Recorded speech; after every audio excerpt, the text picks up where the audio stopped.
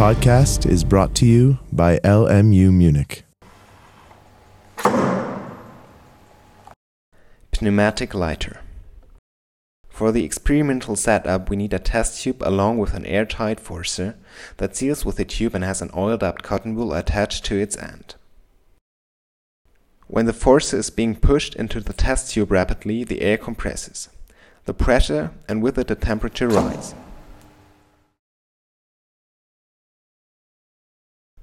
The resulting heat is sufficient to light the cotton wool and, using suitable burning material, to cause an explosion.